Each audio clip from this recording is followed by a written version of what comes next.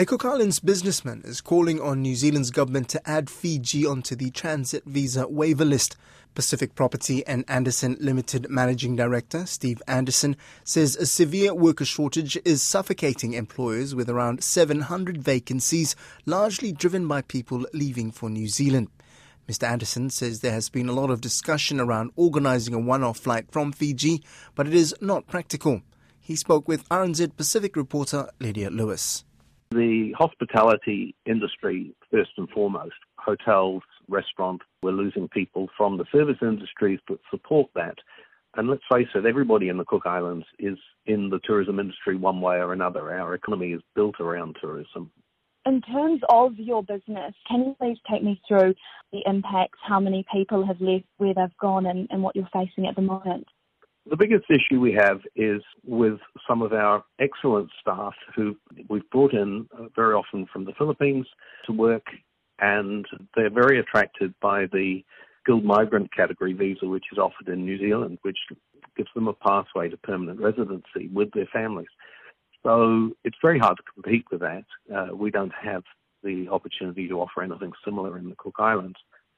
So a lot of them they may have only been here a little while, are making plans to leave or in fact have left.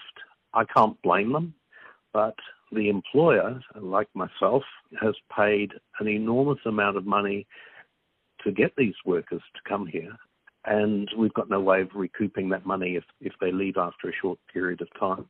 I think what we're finding is that New Zealand obviously has lost a lot of its student workers who service the hospitality industry in New Zealand, and so is looking further afield. And the sad thing is that a lot of the Cook Islands employers have done the hard work to recruit people from overseas and bring them to the Cook Islands. It can cost thousands of dollars in recruiting fees. Typically, you have to pay 2 or 3 months' salary to a recruitment agency, $3,000 airfare, $1,000 in medical and other fees. So they come to the Cook Islands, and the New Zealand employer who recruits from the Cook Islands doesn't have to pick up that cost. So they take our staff, attracted by much higher wages in New Zealand, and we're left in a very difficult situation to replace them. How much out of pocket are you because of this in terms of the fees that you've paid that then New Zealand has benefited from? I'd say in excess of $20,000. You also mentioned that it's a quarter of your workforce, which is incredibly significant. Are they all workers in the same situation, tempted and seeing the bright lights of New Zealand's minimum wage as well? I think that's a reasonable generalisation, yes. I mean, each have got individual circumstances. And as I say, I don't blame them for leaving, but the story of my businesses is the same throughout almost every business in the country where people are leaving, and we've got an industry we're trying to grow back after COVID, and we're being deprived of the workforce to do that.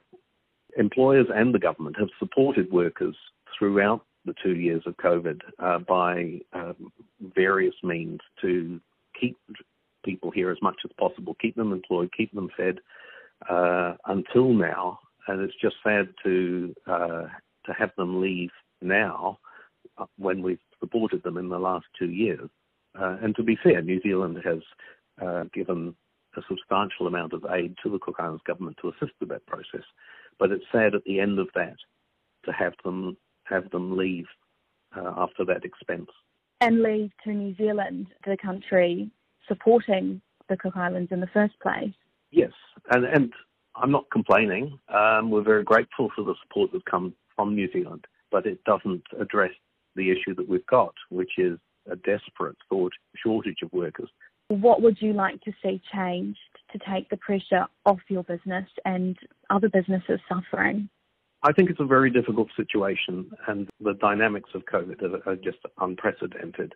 So I think there just needs to be a consciousness with employers and government of some of the unintended consequences of policies. So, for instance, a policy which opens up immigration requirements into New Zealand and offers permanent residency to people has the unintended consequence of stripping the workforce out of the Cook Islands.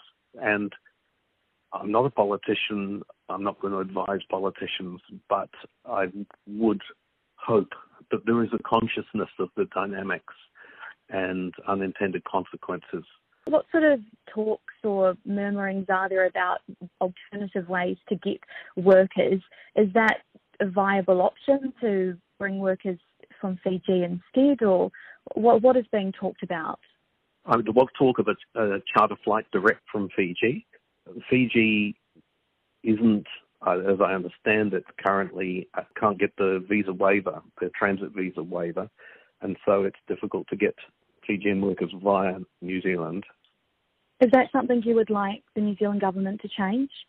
I think that would be very helpful if it was for the sole purpose of having people transit through Auckland to get to the Cook Islands. I'm sure it would assist employers greatly. Immigration New Zealand says although Fiji is not listed as a visa or transit waiver country, people can apply for a transit visa. Steve Anderson says it is good news, but also just another loophole employers need to jump through.